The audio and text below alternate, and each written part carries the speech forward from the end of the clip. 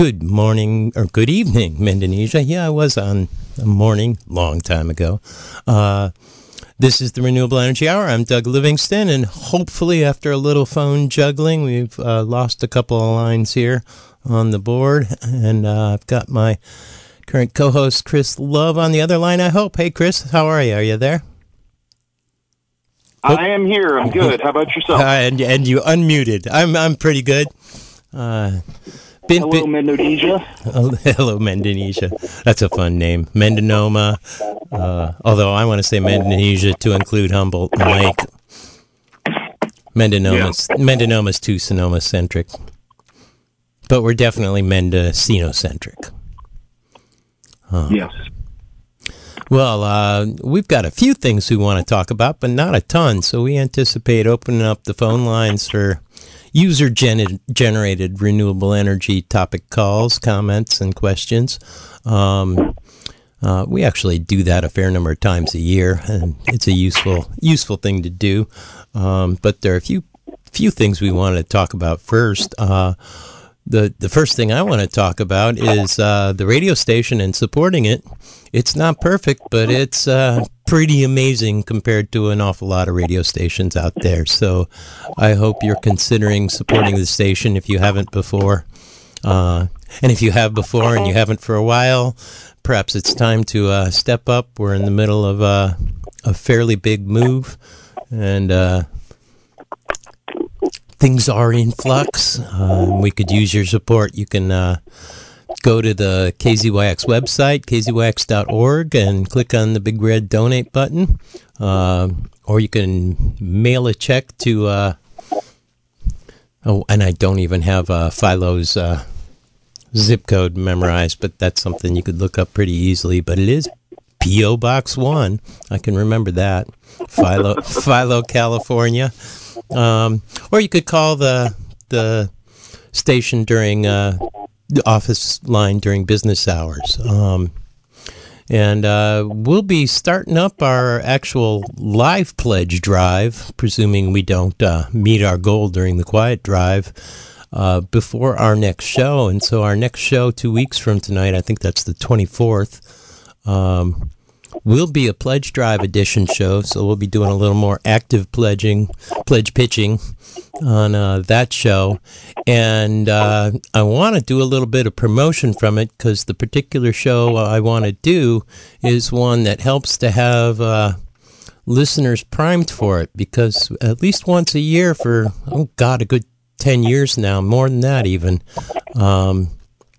probably 15 years or so, we've done a renewable energy hour version of the Trading Time show.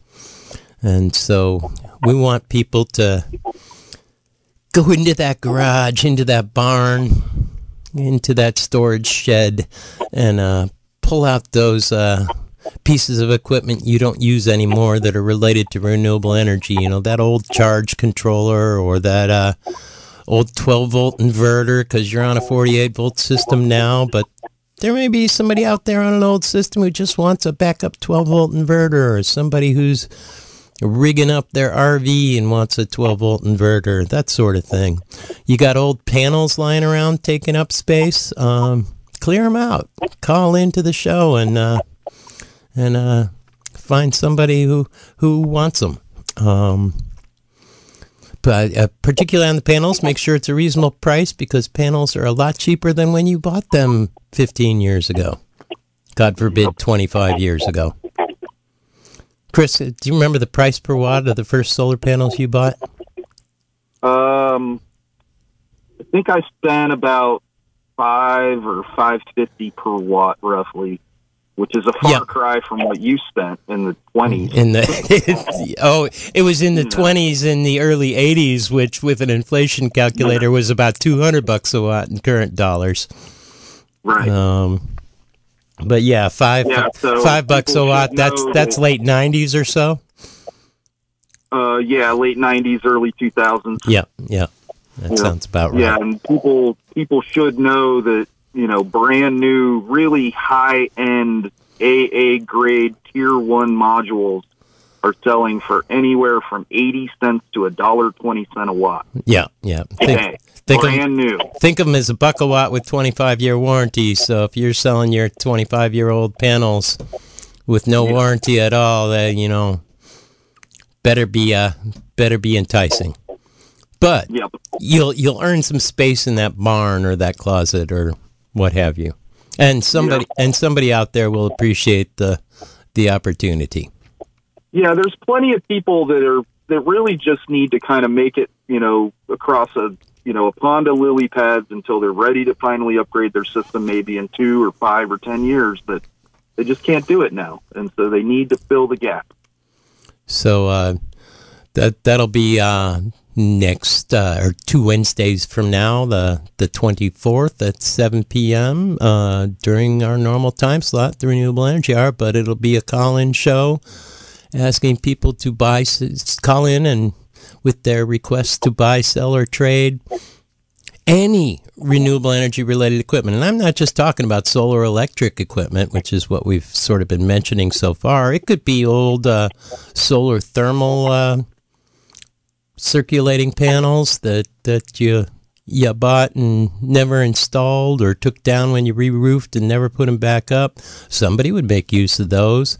I'm talking about any Sunfrost refrigerator. Yeah, any high efficiency appliances like a Sunfrost refrigerator, or maybe it's an old on-demand water heater. They can be more efficient if you're got the right type of water and use the water in a way that matches with their benefits, and that sort of thing. If we're really looking at whole systems, we're talking about little wind turbines that are still in good shape and can be, maintained, or I'd say it's even, we should be open to generators. I mean, we're talking whole systems. Sure, generators and DC pumps and DC appliances, 12-volt appliances that you no longer use because you converted to 24 or 48 volts, and that guy in the RV or the cabin might want them. Yeah, or people that maybe don't need to push water up on top of that mountain for their cannabis anymore, so like old high lifter pumps. And there's a lot of technology that's probably sitting in, collecting some spider webs right now. Sitting in that. Better getting used. Yeah, reduce, reuse, and recycle, and reuse is more important than recycle. But one heads up to people to do your homework ahead of time is it's really useful if you're trying to sell an old inverter or a solar panel to have the make and model when you call in. So do that ahead of time. Do it right now. Go out and look at those panels. You're saying, I could get rid of those in 2 weeks. And flip that panel over and look at the model number on the back. Look at the model number on the size of that electronics piece of equipment and get the model number. That can be really useful and really important for someone to decide that that's what they want. And think about a reasonable price or what you're hoping to trade it for. Somebody to come chop some wood for you or something. And in all likelihood, too, if you don't know exactly what the item is, but you can identify it by a manufacturer and model number, we can probably 99% of the time say exactly what it is. Oh, yeah, that was, a trace charge controller before the first pulse width modulation. Yeah. Although I would probably recommend you don't buy that. So I have a question for you, Doug, regarding this. What's that? Should I go through my pile and bring my list to the radio? Sure. No, I don't have an objection to that. And also, I don't have an objection to businesses calling in, there's a rule against that on the Trading Time show. If one of the installing contractors or retailers has a whole bunch extra of something they want to offer a good deal on, I have no objections to them calling in.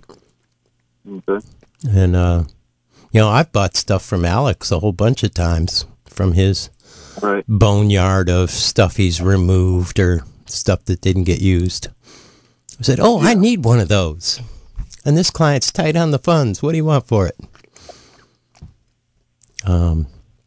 And so you'll be able to call in during that hour, or I'm going to break a radio taboo and say you can email me anytime in the next 2 weeks, as long as it's not right before the show, because I'll be unlike the Trading Time show, there won't be two people in the studio, and it would be hard to be answering phones and reading emails at the same time like they do. But if you email me ahead of time, I will actually print them out and bring them in and read them when the phones are silent. And even if the phones are ringing, if there's a big pile of emails, I'll do my best to get through them all. So my email is Livingstone, Livingston, like the Explorer without the E on the end. And Livingstone Consulting, all run together, CONSULTING. Livingstone Consulting at Hughes, HUGHES.net, the unfortunate satellite internet. Livingston Consulting at Hughes.net. But here comes the spam. Here comes the spam, or all kinds of other stuff too. It's like, oh no, I shouldn't have done that. But I've given out my phone number and my email before, and it hasn't been too bad.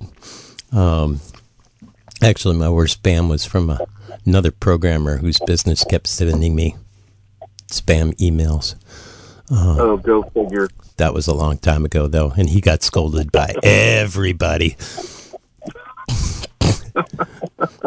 His marketers got a hold of the KZWAX programmers distribution list and put them all on his business promo. Spamming pod.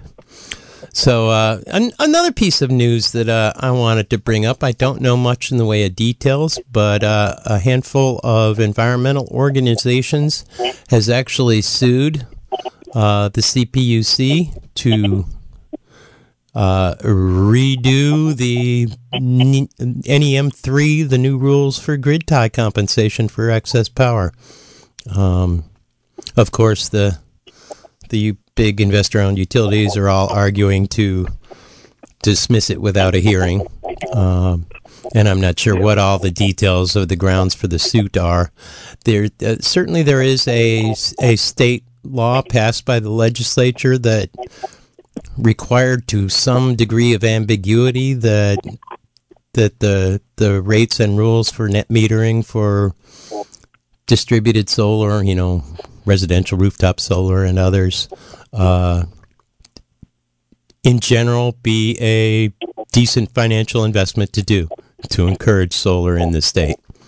And I think part of their argument is the new rules radically reduce that financial viability for people. Yeah. At a time when we need to take more load off the grid. At a time we need to take more carbon out of the atmosphere. Yeah, for sure. And there's one aspect of NEM3 that I failed to mention in our discussions over the last couple of months. What was that? Is that if somebody wants to do a net energy metering aggregation, then that is still open to NEM2. I didn't know that. Aggregation. So for people that don't know what an aggregation is, that's say where you have two houses or, a home and a business or whatever on the same parcel, or neighboring parcels that are owned by the same ownership. With two separate services? With two or more separate services, that NEM2 is still open for aggregation and that they're going through today. I just started working with a new drafting and engineering group to help take a load off myself, and they've been doing the net energy metering direct, handling interconnection for contractors for many years now, and so they've actually got a really good inside line with PG&E and got a little bit more clarity on that. Cool. And do you ever do work on the coast? Sometimes. It's not too often because it's a long drive. Yeah. And there's a couple of good installers out there. Mostly I've gotten calls from people that, are the really painful clients to work with that are more litigious. Yeah. Well, this guy seemed like a fairly casual, but responsible licensed contractor. Maybe you just want to design a system for him and work him through the red tape. He could actually do the install legally. Uh-huh. Yeah, the general contractor's allowed to install solar. Yeah, They should just know what they're doing.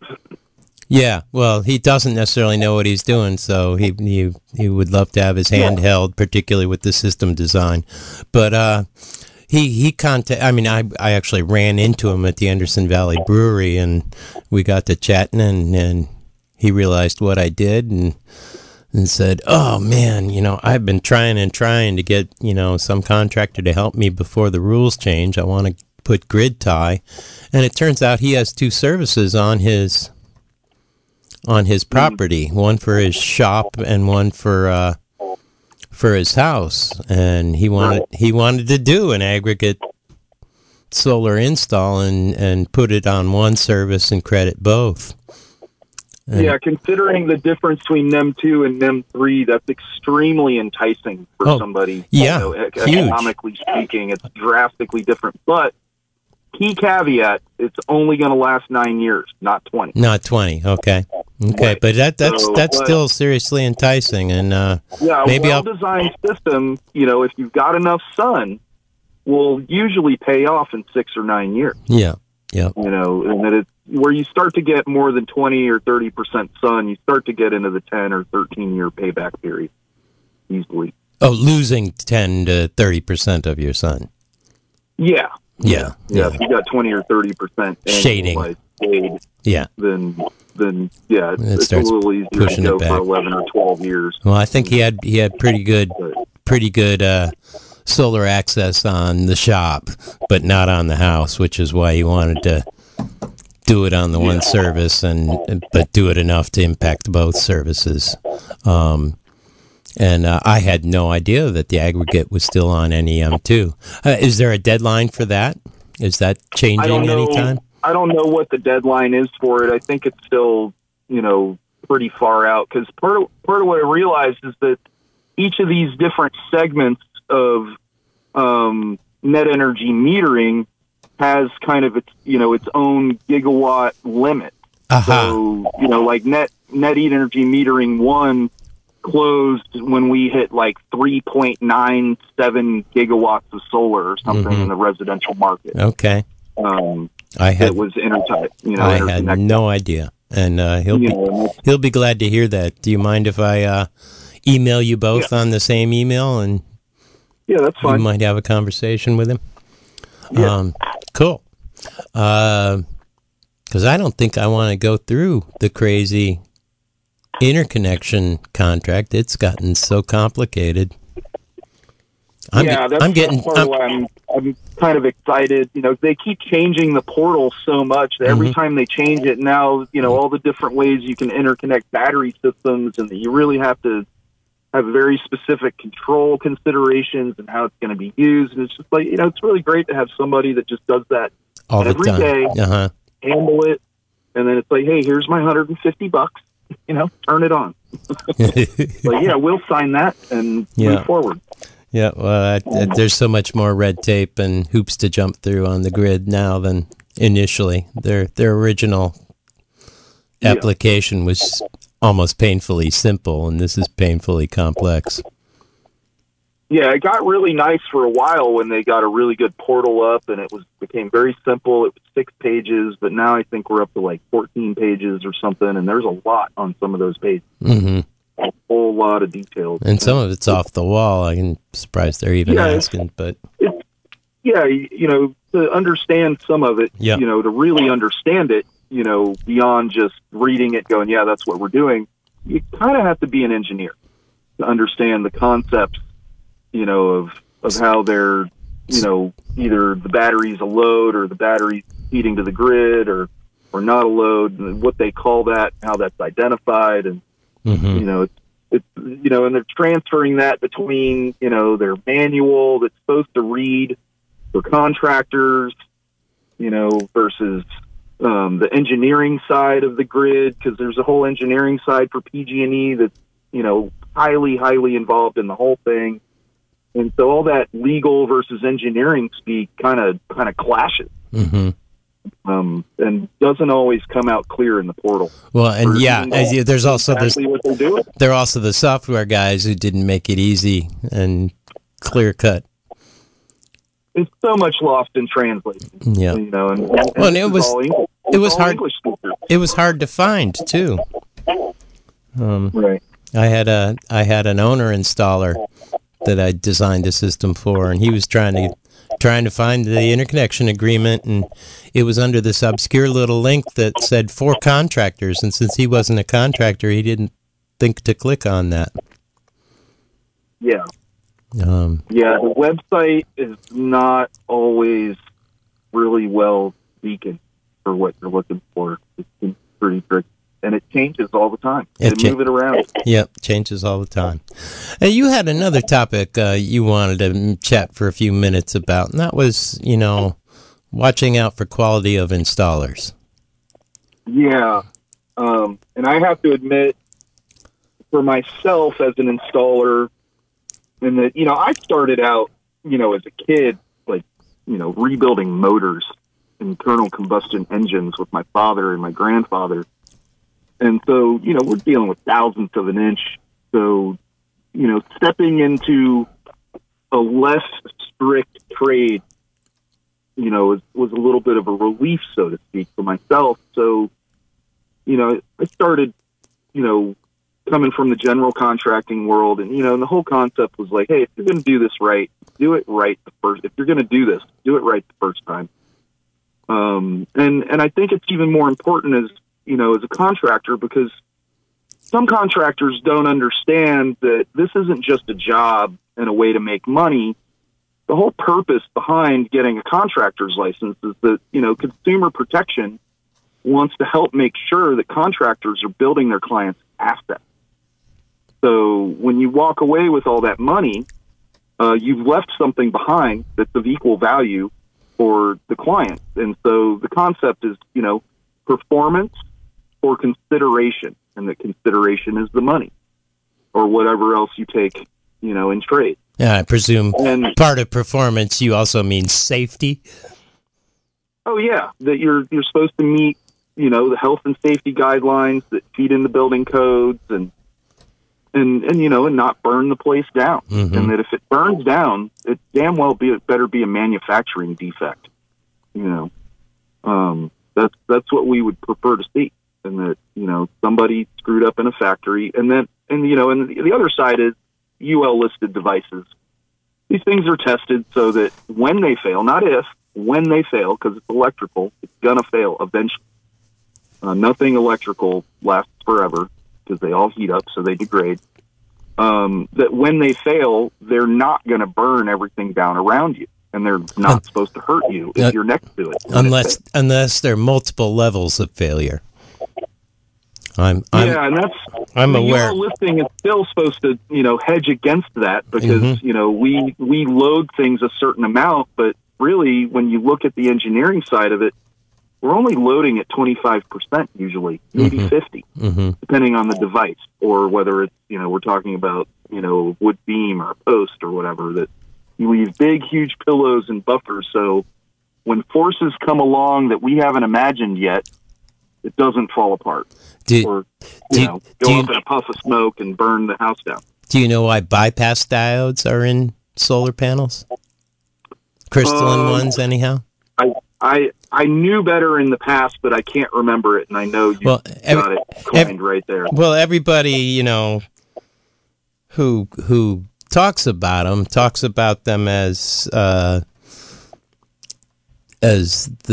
current bypassing a zone of the panel when part of that zone is shaded, because that zone would become a resistor to everything else it's wired in series with. And so they talk about bypass diodes as improving the performance of the overall array when there's partial shading on the array. But that's not also help cool off that part of the circuit. Right. Well, that's actually why they're required by UL to be in crystalline modules, is that if there weren't bypass diodes, shading one cell, that cell essentially gets current forced through it when it's a high resistance resistor. And it can heat up. And I'm aware of at least one fire started by a double whammy of a bad batch of solder on the front collection grid that was fairly high resistance, and a lightning strike that took out a whole bunch of diodes. More diodes in this one array were bad than in my entire, previous 25 years of troubleshooting systems. And so I suspect that they were substandard bypass diodes too, but it was a double whammy in those two problems. And indeed, there were a whole bunch of cells that were clearly cooking, and on each one of those panels that had a obvious, high temperature stress on a cell or more, I would find that the bypass diode was open circuit in that zone. And actually I was hired by the installing contractor to come and document and determine what exactly happened, because he was mortified that his system had started a fire. Fortunately, it didn't do much damage other than to the array. Right. The owner of the property was there and had a hose out and kept the grass fire from spreading toward his house, and the fire department got there pretty quickly. But thank goodness they were around when it happened. Yep, absolutely. And the secondary issue is that on old off-grid systems, old modules that didn't have bypass diodes, we would actually see the modules drain the battery a little bit. Mm-hmm. They eat 3 to 20 watts depending on the size of the module. You're thinking every hour at night. You're thinking of a blocking diode, not a bypass diode. Right. And those were usually external to the panel, and were used in the days before people used charge controllers. Most modern charge controllers prevent that from happening, and you don't need a blocking diode anymore. It's not that the panel has changed; it's that the charge controllers have changed. Although thin film modules are still notoriously leaky, and so it's particularly critical with them not to use a real no charge controller or a real old school one. They are definitely a tricky item in general. It's very hard to ground them. Oh, you're talking about the frameless ones? Well, most thin film is, frameless, not all, but a lot of it is. Yeah. Most of the market is shifted towards the flexible versions that you can glue down on top of a bus or, glue down between the seams of a metal roof. Standing seam roofs, yeah. Yeah. Although that manufacturer went out of business. Is somebody still making such? SunPower. SunPower's making one? All right. Yeah. And it's a thin film. It's not a crystalline. All their original panels were crystalline. Yeah, you can roll it up like a sleeping bag, every day, kind of thing. Like they're like, yeah, these are mobile, portable, blah blah blah, or for standing seam roofs, or I looked at them and it was just like, wow, that's pretty expensive. Way to go. I'm not going to be able to do that.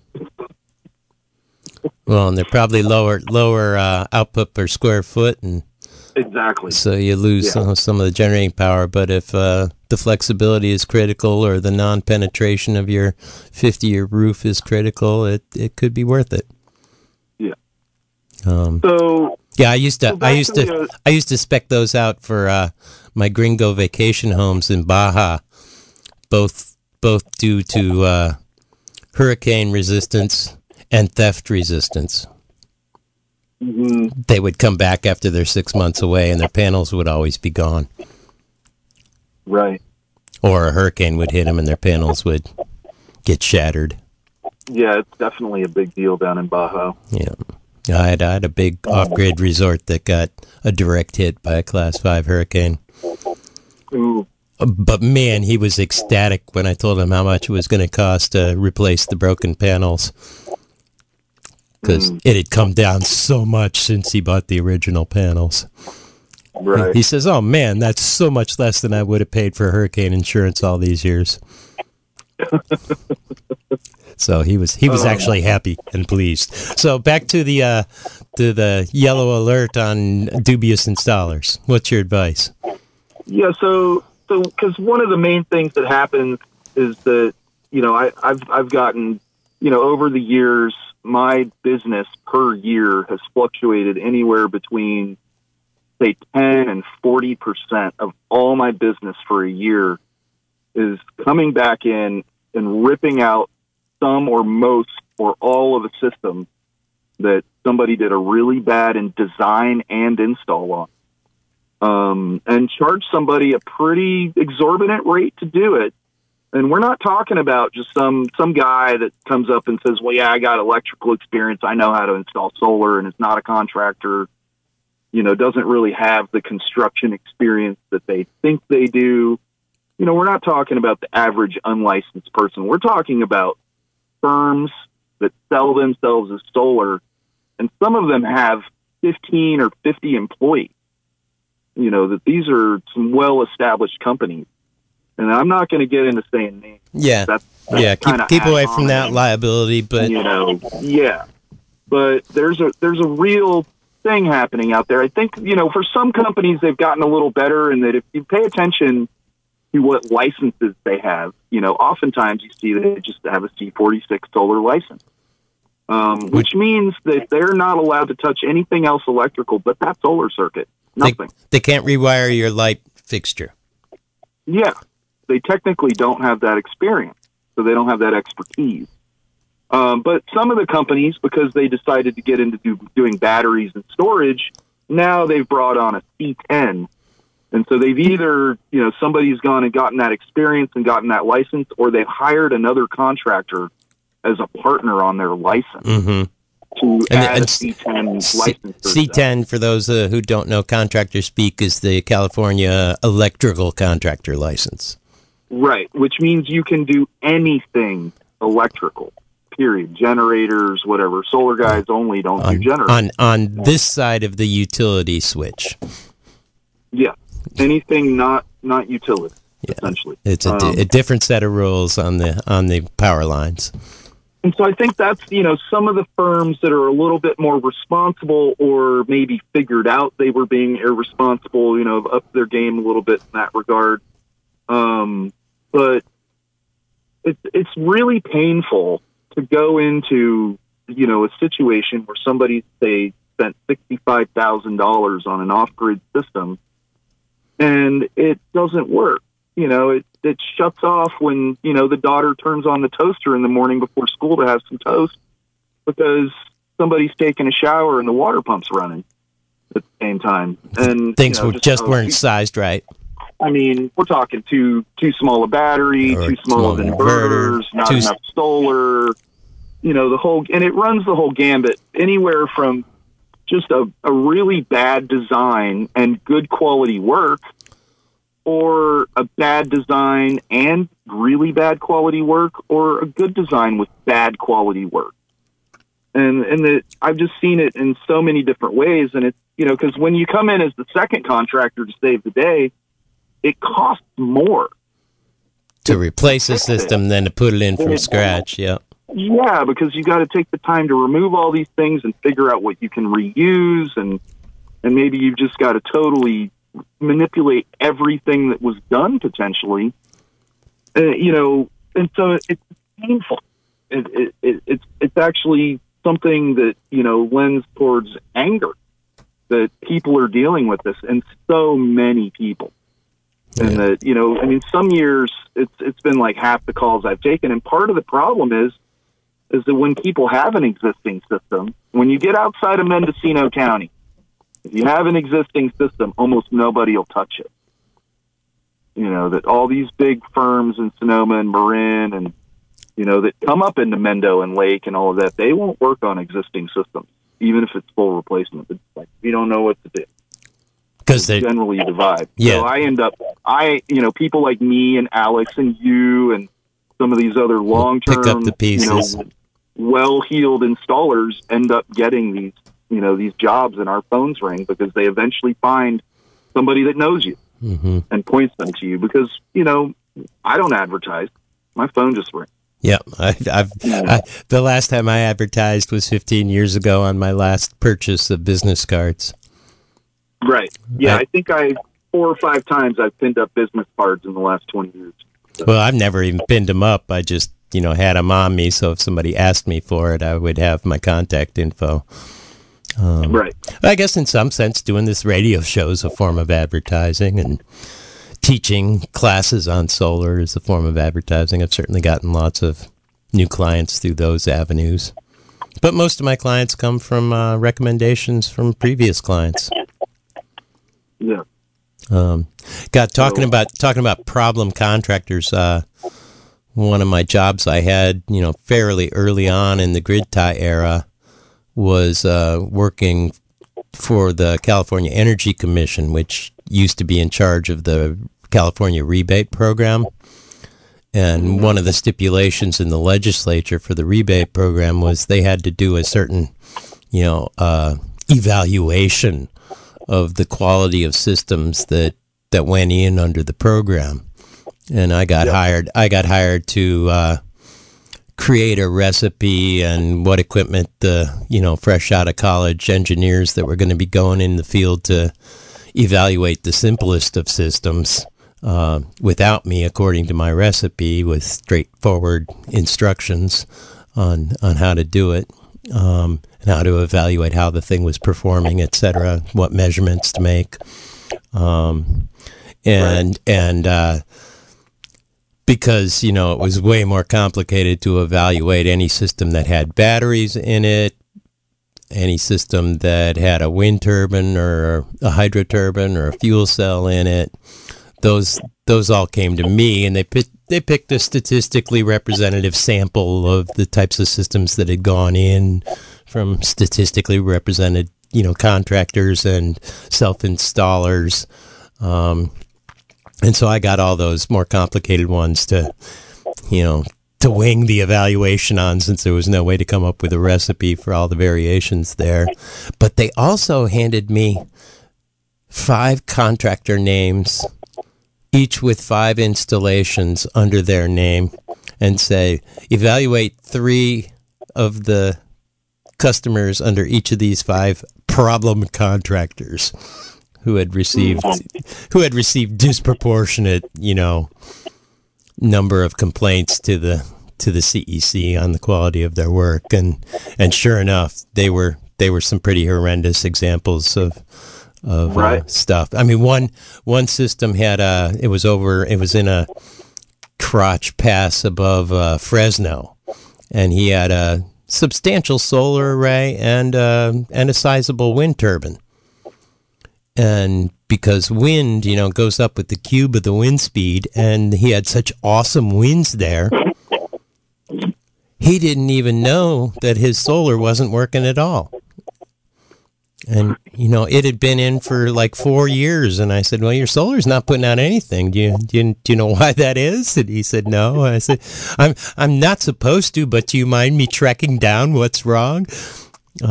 He said, no, not at all. Made a few measurements here and there. I said, well, panels are open circuit on this side of the combiner box, and it's battery voltage on the other side.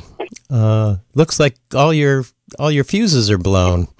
And I opened up the box, and there were no fuses. The installer had never installed the solar fuses, so it was just sitting there open circuit for the whole time it had been installed. And so that means they didn't do everything else after that they're supposed to verify before they walk away. Oh, absolutely. And this whole story that you're telling, I think, should really kind of round out the concept generally of what I'm trying to say is that this is not a new problem. No. That, and this is why, that they asked you to do that, and that they developed these efficiency standards. Because I did some of the CSI rebate stuff, with Ukiah, because they still had money long after PG&E ran out of money. Mm-hmm. And so, they had an efficiency, inspector that came out of Oregon, because they ran the gamut from Washington to California. And it's because there were so many scammy systems built that the CEC was like, whoa, people are getting money for stuff that they shouldn't be getting money for. The whole idea was to actually take gigawatts off the grid. That this money is going to help us jumpstart this industry that's too expensive for the average consumer to touch. And so contractors were convincing people that had almost no sun on their roofs to install a 6 or 7 kilowatt system. Yeah, and it's putting out like 2 to 10% of what you would expect for every CSI dollar. And so, it's very similar, just like, it happened with the lighting too, when we, suddenly we got rebates for, compact fluorescents.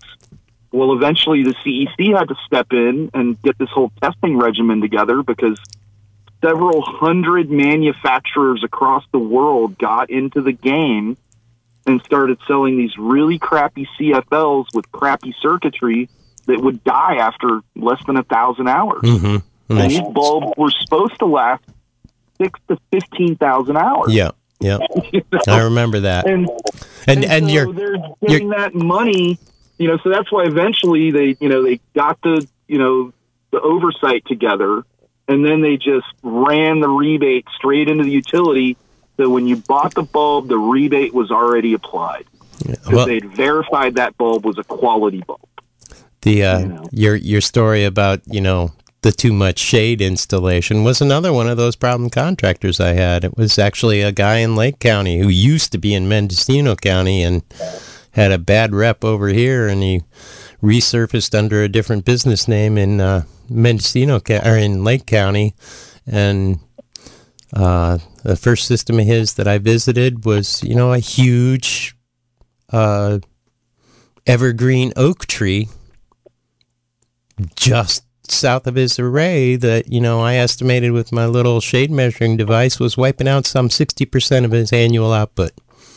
Yeah. And I said, did he say anything about this tree? And he says, well, he said it would hurt a little bit, but it'll still work. He also caused 11 leaks with his L brackets lagged through the shingles. Right. But to his credit, he kept coming back until all those leaks were fixed. But there was another job of his that I inspected also in Lake County, where he had installed a tracking mount, but because of some low horizon obstacles, he installed it, 20 feet in the air or something with a super long pole, and I was pretty sure there had been no engineering done on the footing required for that extra lever arm, but I could never verify that. Yeah. But the substantial amount of concrete and depth required. Yep. The system was not working, and I had to get out a ladder to climb up and see if I could see why. And it was in the days before you had the MC pigtail panels. You had a J-box, and you were typically wiring with non-metallic flexible conduit from J-box to J-box, and of course a flexible connection from the panels on the rotating plane of the tracker mount down to the combiner box. But he hadn't installed a long enough reach of that, and the full range of the tracker had probably pulled the conduit out of the first J-box, probably on evening one. It's such a surprising common mistake to make on those. I mean, even if you just do a ground mount that's a single pole that's not tracking, that somebody's going to go tilt or turn and or move, whatever, yep. and you have to give it full range. Yep. Period. Well, do it right the first time, or go back groceries. Or something. These folks had, I said, he probably finished at 4:30 in the afternoon, right? They said, yeah, how did you know that?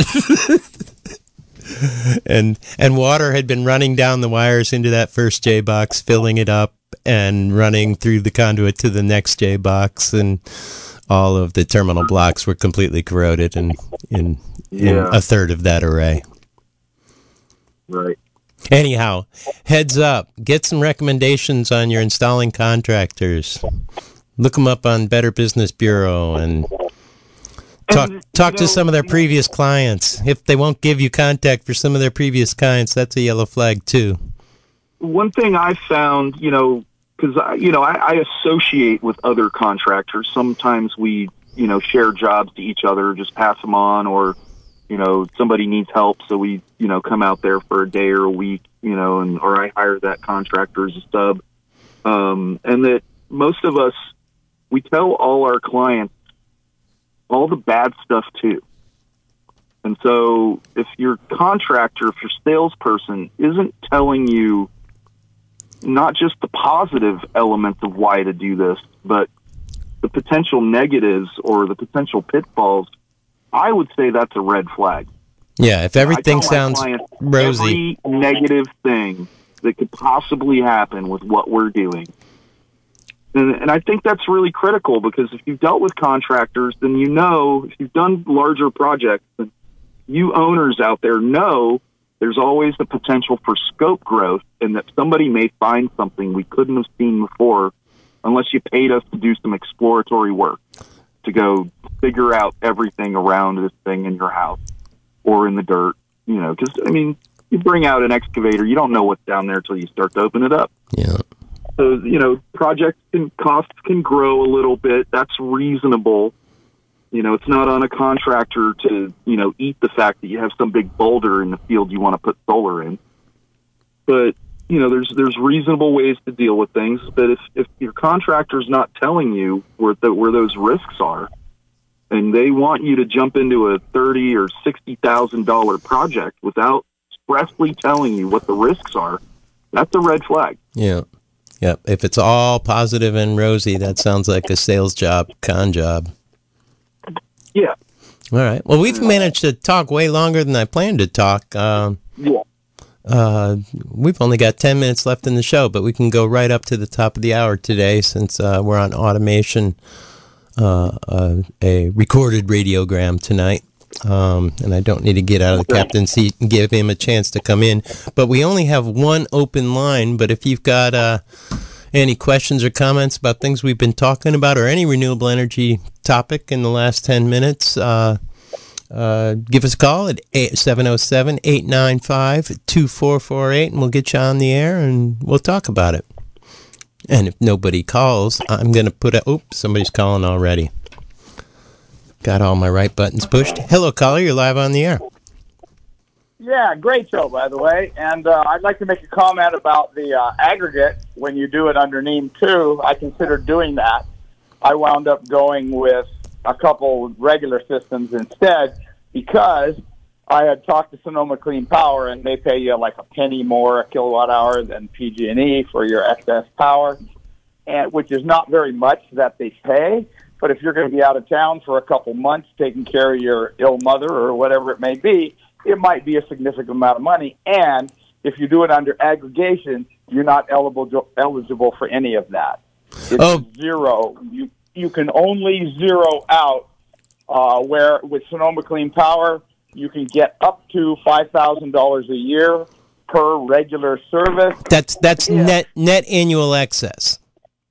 Net annual excess that you get paid for by Sonoma Clean Power at a slightly better rate than PG&E, and neither of them pays you. They say it's because of legislation in the California state legislature that they cannot pay, and Sonoma Clean Power told me it's because people that do aggregation tend to put in really big systems, and they didn't really want to be dealing with that. So that's what they told me. Yeah, okay. So I went with a couple. Because I had 3 meters, I wound up going with 3 separate systems for that reason. I still think you get short shift even at their rate for net annual excess, and encourage people not to put in systems that produce more per year than they consume. Yeah, I absolutely understand that. But at my stage of life, there's big periods of time when I'm not here. Mm-hmm. So just nothing's happening with the electricity. So, but when I am here, I want to have enough power.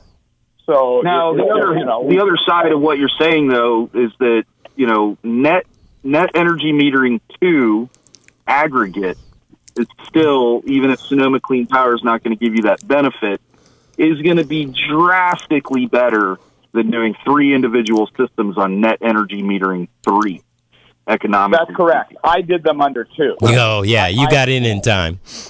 I got in time, and I got approved for that. So, I mean, that's what I was trying to do. I was trying to get in NEEM 2.